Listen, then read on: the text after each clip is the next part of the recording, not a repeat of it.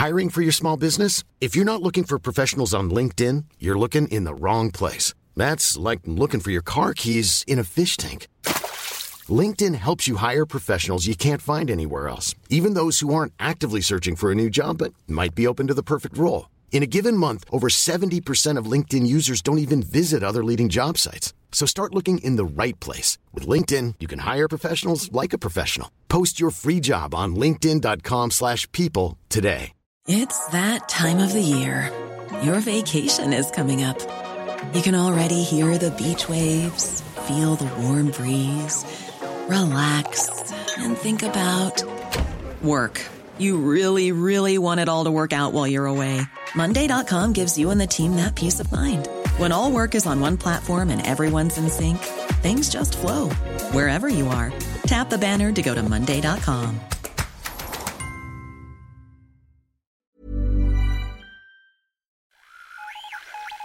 What in the world is happening on Wall Street? Economic indicators. Who knows where this is going to end up? To understand the economy, you have to understand human nature.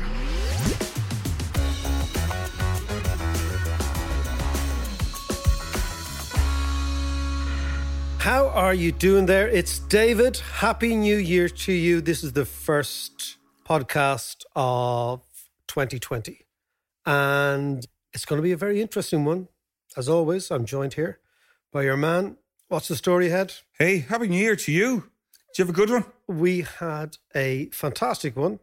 Bit long, bit late, a bit silly, as always is the case. But it's good, you know, and now we're in that sort of phase. And of course, I went back to Neil this morning. Oh, Jesus. The bloody fitness, the boxing. I'm starting to get back on Monday and I'm actually dreading it. It's a killer. Yeah. But he's a whole new regime lined up for us, I believe. So you start to say... Well, obviously you're very special. There's no regime. I am special. There's no regime lined up for me. But yeah, no, I was boxing, I was skipping, I was lifting weights, and I feel about 108 right now. I'm not too sure this is good. But you're like my new... I've got my new sort of Daniel Ortega, Combat Greens, Sandinista. Straight out of Guatemala. Sandinista. The Clash should never have released a triple album, but there you go. That's another point of reference we can come back to. But no, all is good. All is good. So how are you, man? All good? Yeah, it was all good. It was all good with me. But come here. I'm here. This weekend, I woke up and sure enough, Mr. Trump had given us a lovely New Year's present. Oh, yes. In Iran. In Iran. And I'm just going, what the hell is going on? Like, honestly, I know this is something that's been building up for a while. And there's been lots of willy waving and stuff.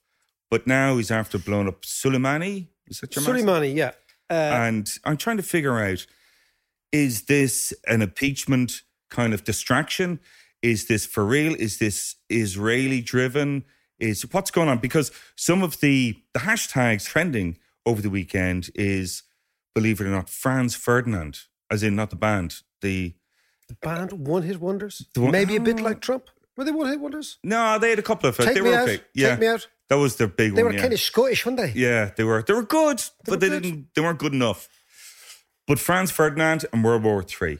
So, tell me, what's going on? What's your take on this?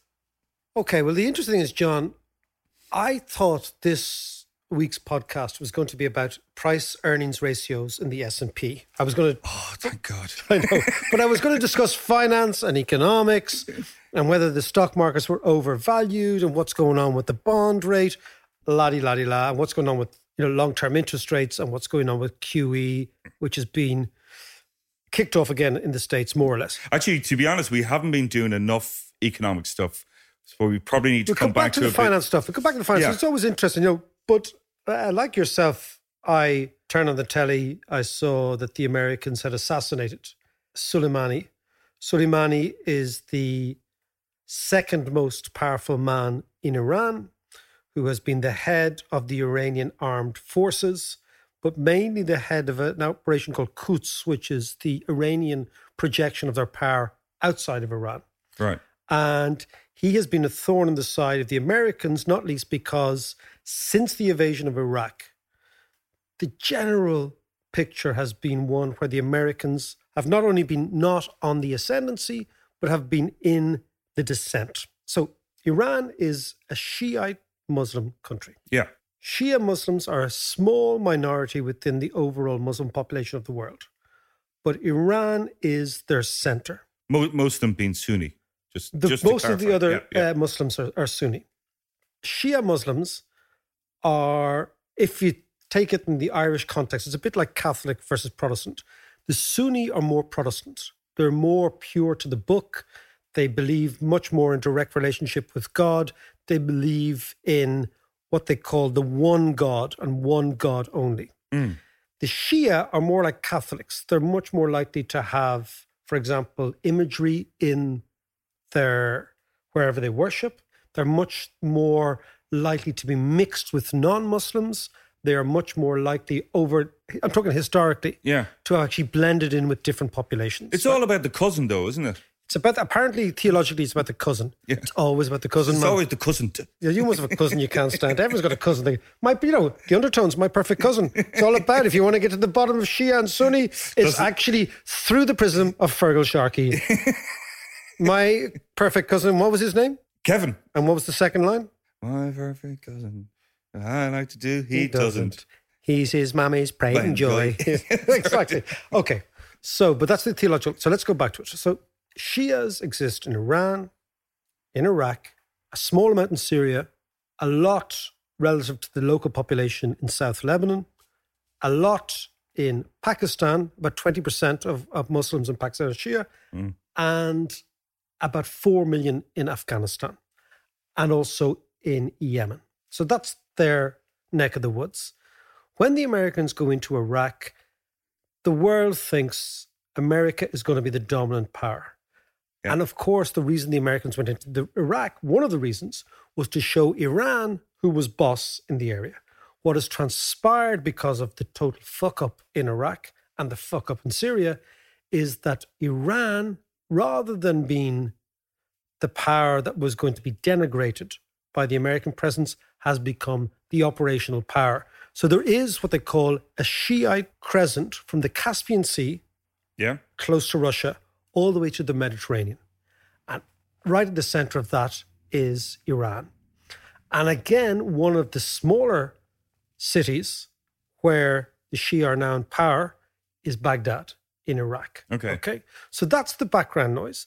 The Americans have largely destroyed their own settlement in the Middle East through the war in Iraq. The Iranians support Assad in Syria.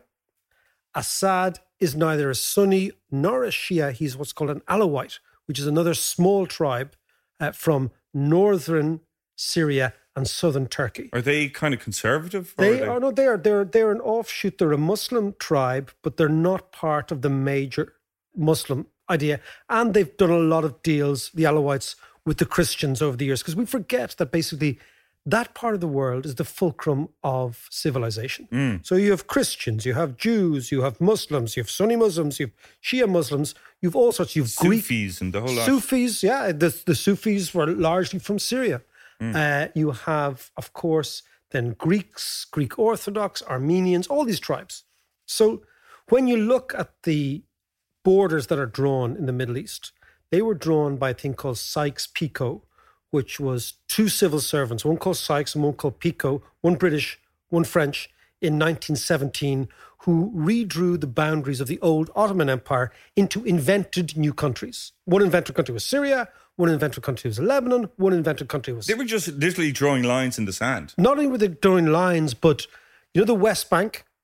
Yeah. What we know as the West Bank. Yeah. That was the West Bank of the Jordan River. That was called Transjordan, and that was rubber stamped by Churchill after at least 2 bottles of whiskey.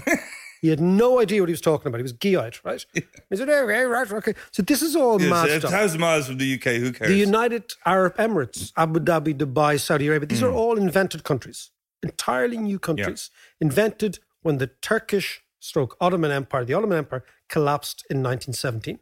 The only country, and this is the interesting thing, in the region that is not invented is Iran.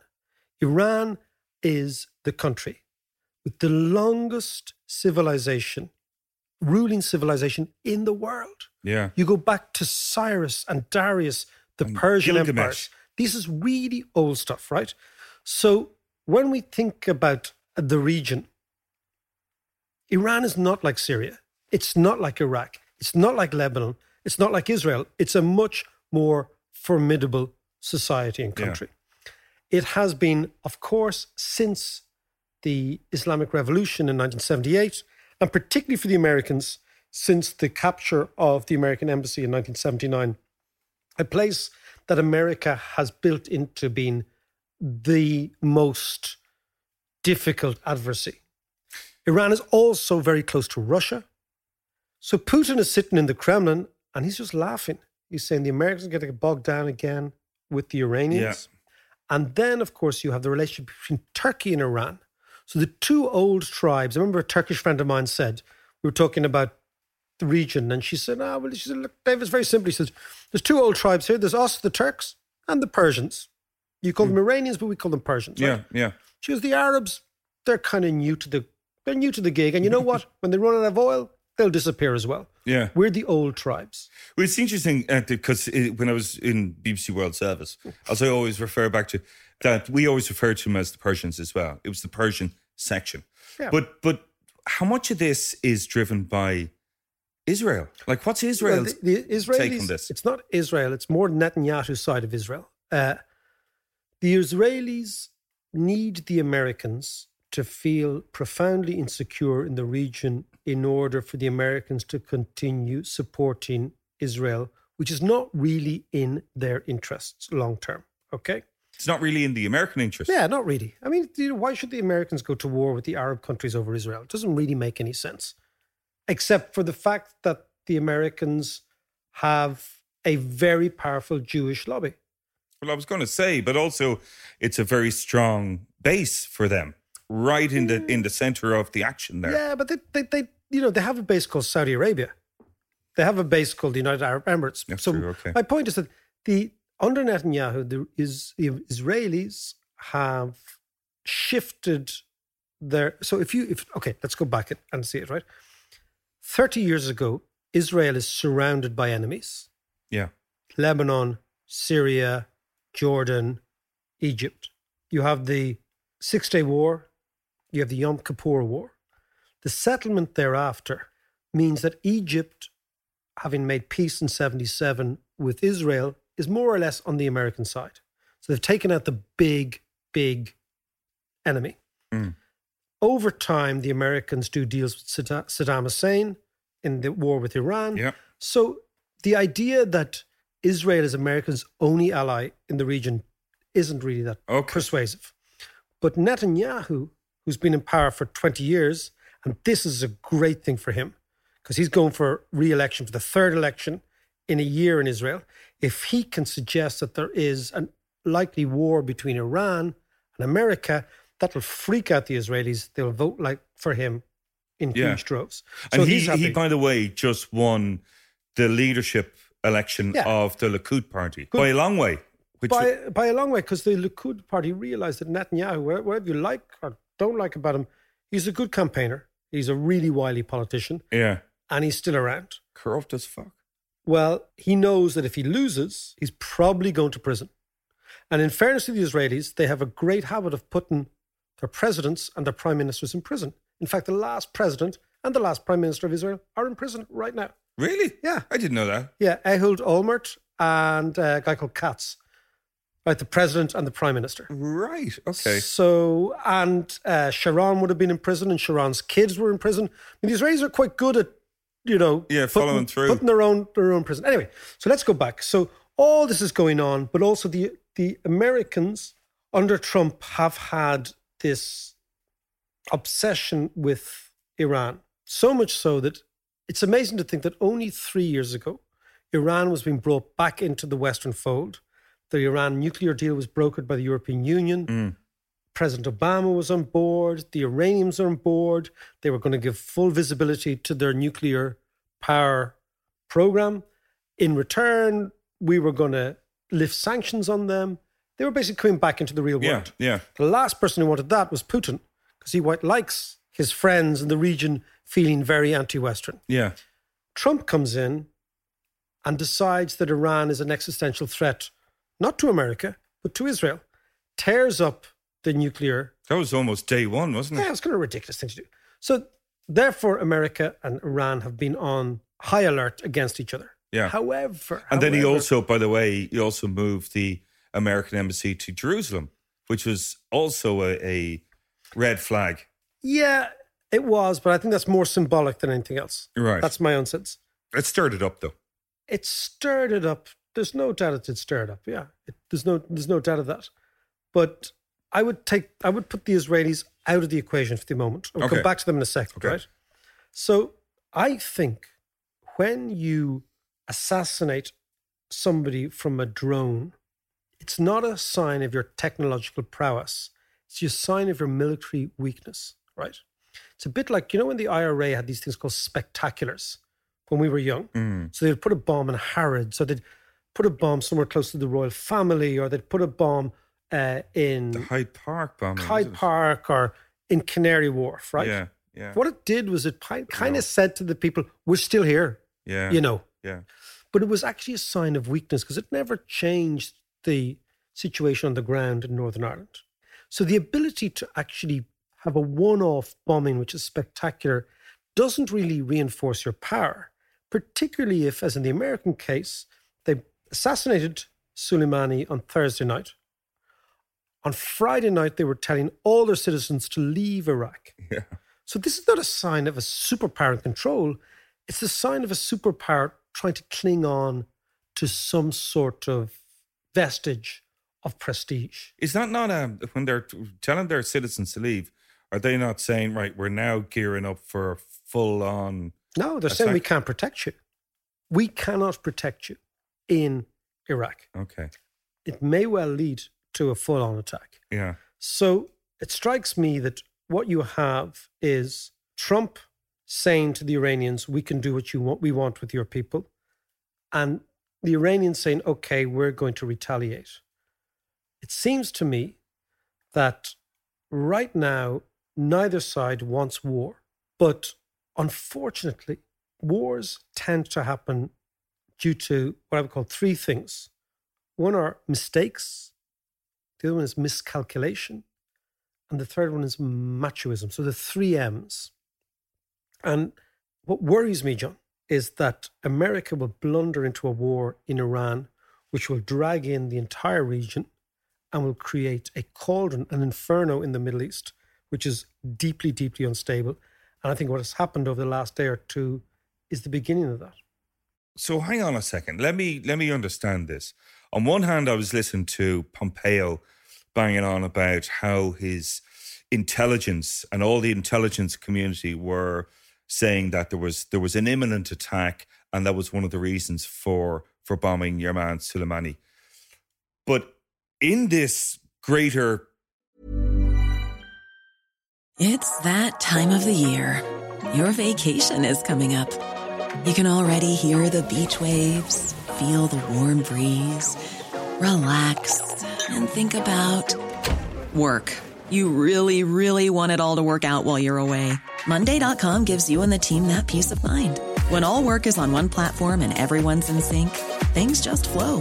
Wherever you are, tap the banner to go to Monday.com.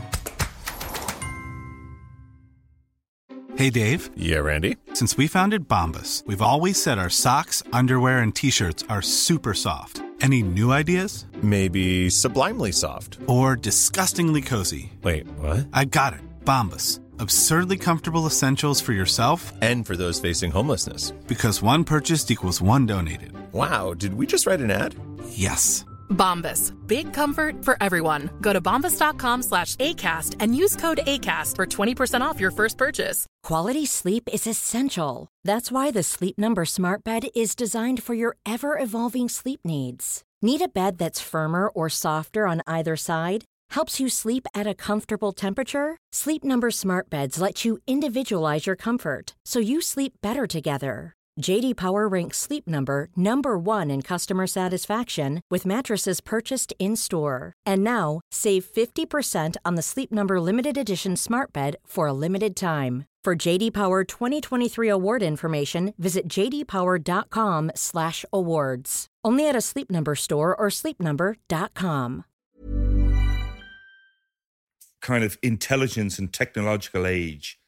How can you actually blunder into war? via Twitter. Okay. No, I'll come back to that. I'll come back to it. Okay, I think it's important. So if there is a full-on war, what'll that look like? What'll an Iranian-US war look like with the Israelis and everyone else involved? Well, the Israelis will be the least of their worries. But they're nuclear power, though, as well. Yeah, but the Israelis will not use nuclear power unless they're attacked. Yeah. I think that's very clear. But so let's think, what does the evolution of an Iranian-American war look like? Let's just think that, right? So what happens is the Americans assassinate Soleimani. That puts it up to the Iranians. The Iranians have to react in some way. So what will happen is the Iranians will get their militia in Syria, remember I was saying to detonate a car bomb under an American army truck. The American soldiers are still in Iraq. Not many of them, but they're still there. Yeah. Then the Americans have a tit for tat. They say, okay, we are going to do what we did to Assad. We are going to send in cruise missiles to bomb Iranian-trained Iraqi Shias who are training in Iran. Okay. They bomb that, specifically a port or a military installation. Then the Iranians say, okay, what we're going to do is we're going to bomb oil tankers in the Straits of Hormuz. Now, the amazing thing about if you're in Dubai or Abu Dhabi, on a clear day, you can see Iran. It's really close. Okay, it's really, really close. In fact, in Dubai, the original inhabitants of Dubai are Iranian. Dubai means two houses. Du is the Iranian for two, and Bai is the Arabic for house. Yeah. So the Arabs and the Iranians have lived side by side in Dubai for years, a place called the Creek, in the very south of Dubai. So it's not inconceivable or it's not impossible to imagine how the Iranians then up the ante and they bomb either Qatari or Kuwaiti ships in the Straits of Hormuz. Yeah. Suddenly the price of oil goes from $60 a barrel to $150 a barrel, and everyone starts to freak out. Then normally what happens in these cases, the Americans will send another few cruise missiles in, the Iranians will send some other militia in Iraq in, and then they stop, and everyone comes up for breath.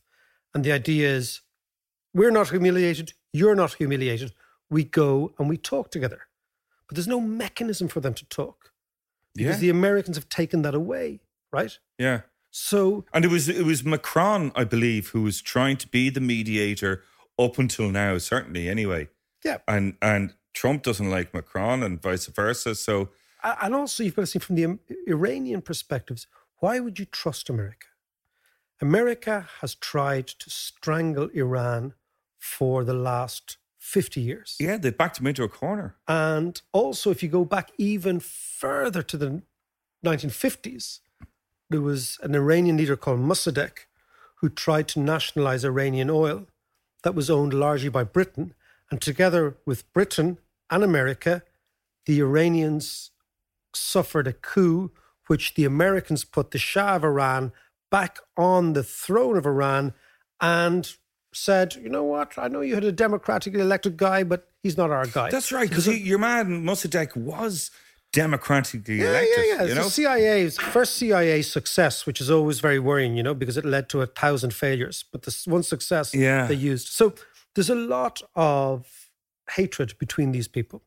So imagine what happens is the Iranians then have a terrorist attack on an American embassy somewhere around the world. They kill Americans, tourists. Yeah. The Americans say, okay, we're going to go in and sort these people out, right? And the Pentagon will argue, this is how it escalates. So what is low-level sort of skirmishes and bombs and this, that, and the, suddenly, and you've got a president like Trump, who is erratic. We know that. The Pentagon will always advise the United States government that if we are going to have a conflict with anyone, we have to destroy them completely. This is the shock and awe idea. Yeah. So you imagine, so the Pentagon advised Trump, okay, let's begin the process. If you want to fix this, we will need to commit troops on the ground. And say the Americans say, okay, and they put they put 180,000 troops in the Middle East for the invasion of Iraq. Imagine they put 100,000 troops, right? And of course, then you think, what would the Iranians do? So Iran runs these proxy states. This is the really interesting thing. In 1982, when the Israelis invaded South Lebanon, they invaded South Lebanon to destroy the Shia militias. The Shia militias mutated into Hezbollah. Hezbollah is now the most armed non-state actor in the world. So it's a non-state. It is a militia that is armed like an army with the resources of a state. And it's entirely Iranian, and it's all in South Lebanon. You also have the militias in Iraq. You also have the Iranians in Yemen. You also have in Afghanistan and Pakistan large Shia militia. Imagine the Iranians decide, let's cause chaos here. And all of these various militias begin to attack America and their allies at once. The Americans will then have to react in a way that they have to actually destroy Iran. Yeah. So, and think about it again, you have the Iranians are incredibly capable of destroying most of the Saudi oil installation. What people don't realize is the vast majority of Saudi's oil is in the Shia area of Saudi, of which there is a small area over beside the Gulf states, the UAE. Everything is beside Iran. So even if the Iranian military were destroyed or partially destroyed by the Americans using cruise missiles, etc., they still have enough in their armory to destroy the UAE and Saudi Arabia and destroy the oil production. And then what you get is this very crazy situation where the Iranians, rather than confronting the Americans on the ground, confront the Americans through their militias all around the place. This is when Israel gets drawn in. This is when it becomes a regional conflict. This is when Saudi becomes drawn in. And the interesting thing is that Saudi and Israel, the Mecca of the Jews, and Saudi, the Mecca of the Sunni Muslims, have an alliance together against Iran. And you can imagine then that Hezbollah in South Lebanon goad the Israelis. Hezbollah allegedly have 160,000 warheads in South Lebanon. Really? Yes. Holy shit. Incredibly well armed.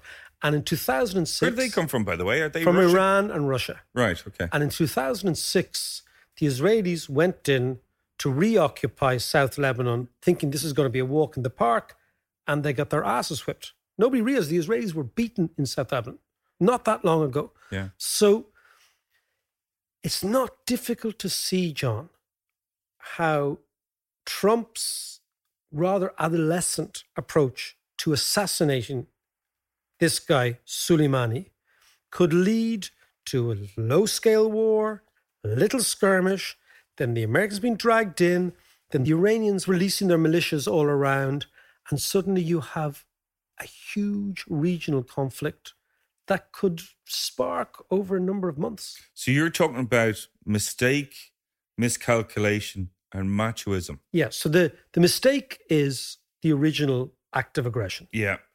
The miscalculations is both sides misdiagnose what each other wants. Yeah. Okay? And the next step kind of thing. And the machoism is the presidents of Iran and the president of the United States, in order to bolster their own domestic opinion, become macho. Yeah. So Trump ratchets it up, the Iranians ratchet it up, and suddenly you have a crazy regional war. It just sounds like a total nightmare. But tell us this then, if we have a kind of a military armed conflict in the Middle East that's going to draw everyone in at some stage, economically... It's catastrophic for everybody. Yeah. But wars tend to be. Yeah. But economically then, how is that going to affect the global economy? So what happens in this scenario is the price of oil, as I said, goes from around $60 a barrel to 150, 160, maybe north of that, because the Iranian oil supply is knocked out, even though it is small, much smaller than it should be. The Saudi Arabian oil supply is knocked out. The United Arab Emirates oil supply is knocked out. Yeah. There is huge huge insecurity about how much oil can make it out of the Middle East. But we have fracking though in the States, which will that's not boom. Yeah, that's a different argument. That's again a different argument. Is that you're right that fracking is a function of high oil prices. So when oil prices are high, fracking can work. Yeah. But just in terms of the reserves, the oil reserves of the world, Venezuela has 25%, 25.8%. Saudi Arabia has 22.4%. Iran has 13.1%. Iraq has 12%. Kuwait has 8%. UAE has 8%. And we go down from there. Okay. Yeah. So if you were to knock out the oil production, even for a while, of Saudi Arabia, Iran, Iraq, Kuwait, and UAE, you're left with nothing, particularly because the Venezuelans can't produce because their economy is destroyed. So this is... Of course, yeah. So the first thing is the price of oil goes through the roof. Who suffers most? The major oil importers. European Union, China, and Japan. So you get a recession really rapidly in our part of the world because the costs of our energy go through the roof. Who sits pretty? The Russians, who are the other big producer, who are just watching all this and waiting for things to happen. So economically, you get a collapse in the stock market. You get a massive, massive supply shock recession, the likes of it we haven't seen since 1974 or 1981. You also get massive refugee problems, think about it, in the Middle East. The Syrian civil war prompted the dislocation of 12 million people and 5 million refugees left Syria. In the context of an American-Iranian confrontation, which is serious, where the Americans begin to go in on the ground. So imagine the Americans went in to a country like Iraq, which is flat, which is demographically fractious with various different tribes. They've got the Kurds, the Sunnis, and the Shias, right? Unstable. And they couldn't win in an unstable, geographically easy climate to win a war. Iran is probably the most mountainous country outside of the Himalayas in that part of the world. It's supposed to be spectacular, actually. It has got a unified population. It has a Persian culture that is the oldest in the world, the oldest ongoing civilization in the world. It has Iran as a big army. It has Russia as its best ally. The Americans are not going to win in there. And of course, what that means is massive refugees, millions of people. Yeah. Even there are 82 million Iranians. There are less than 40 million Iraqis. So think about this. Are huge, huge differences in population. So apart from the invasion of Grenada, America has never won a war in the last 50 years. Yeah, they haven't won since the Second World War. Yeah. They won in Korea at the end. Did they? Well, kind of. They're still trying to sort it out now, but apart from that, I mean, in actually what I'd be really interested to know is, your mate Pinchas Landau. Have you been talking to him? What's his take on it from Israel? I was talking to my Israeli mates this morning, and they said something to me which I thought was quite amazing. They said the assassination of Soleimani, for us, not all Israelis, but these Israelis, who are pretty representative, is as significant a moment as the assassination of Reinhard Heydrich. Now, Reinhard Heydrich was the head of the SS, who was assassinated in Czechoslovakia by two agents dropped in by the British, financed by the CIA. In fact, you might remember Cillian Murphy played one of them in a recent movie. But the assassination of Heydrich was a signal to the Nazis that we know where you are. Now, these guys got caught, got tortured, got killed at the end. But my Israeli friend said to me, this for us is as significant, a positive in their eye, blow against anti-Israelis, whatever you want to call them, as the assassination in 1942 of Reinhard Heydrich.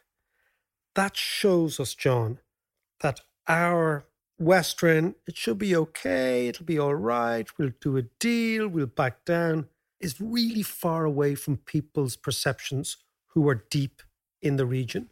And it leads me to conclude, the fascinating thing here is there are so many different angles. Yeah.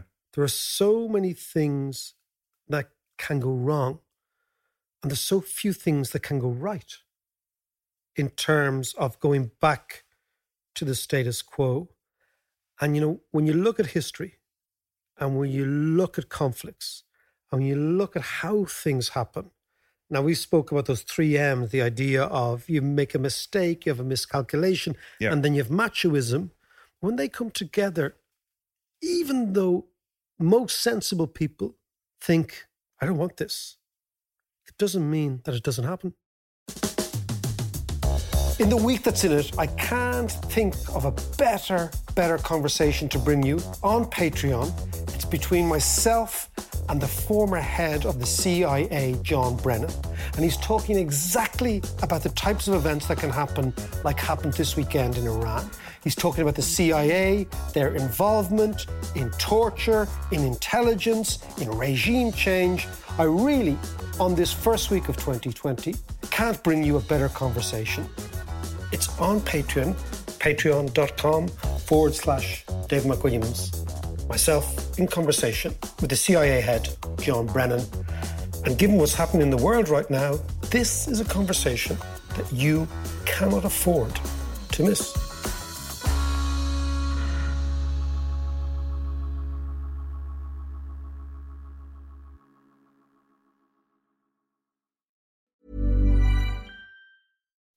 When you make decisions for your company, you look for the no-brainers. If you have a lot of mailing to do, Stamps.com is the ultimate no-brainer. Use the Stamps.com mobile app to mail everything you need to keep your business running with up to 89% off USPS and UPS. Make the same no-brainer decision as over 1 million other businesses with Stamps.com. Use code PROGRAM for a special offer. That's Stamps.com, code PROGRAM.